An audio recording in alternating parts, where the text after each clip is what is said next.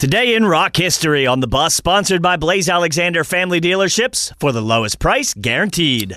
Here's a look at today, July 21st in rock history.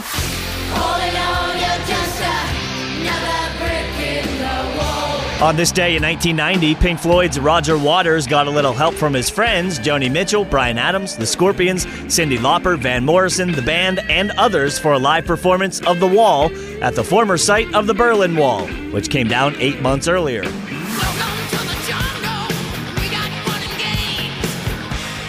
Today in 1987, Guns N' Roses released their debut album, Appetite for Destruction, featuring the singles Welcome to the Jungle, Sweet Child of Mine, and Paradise City. It's the best-selling debut album of all time in the U.S. Doctor, doctor, give me the news. I got a bad case of loving you. And another notable release today includes Robert Palmer's Bad Case of Loving You, which came out as a single today in 1979. And that's today, July 21st in rock history.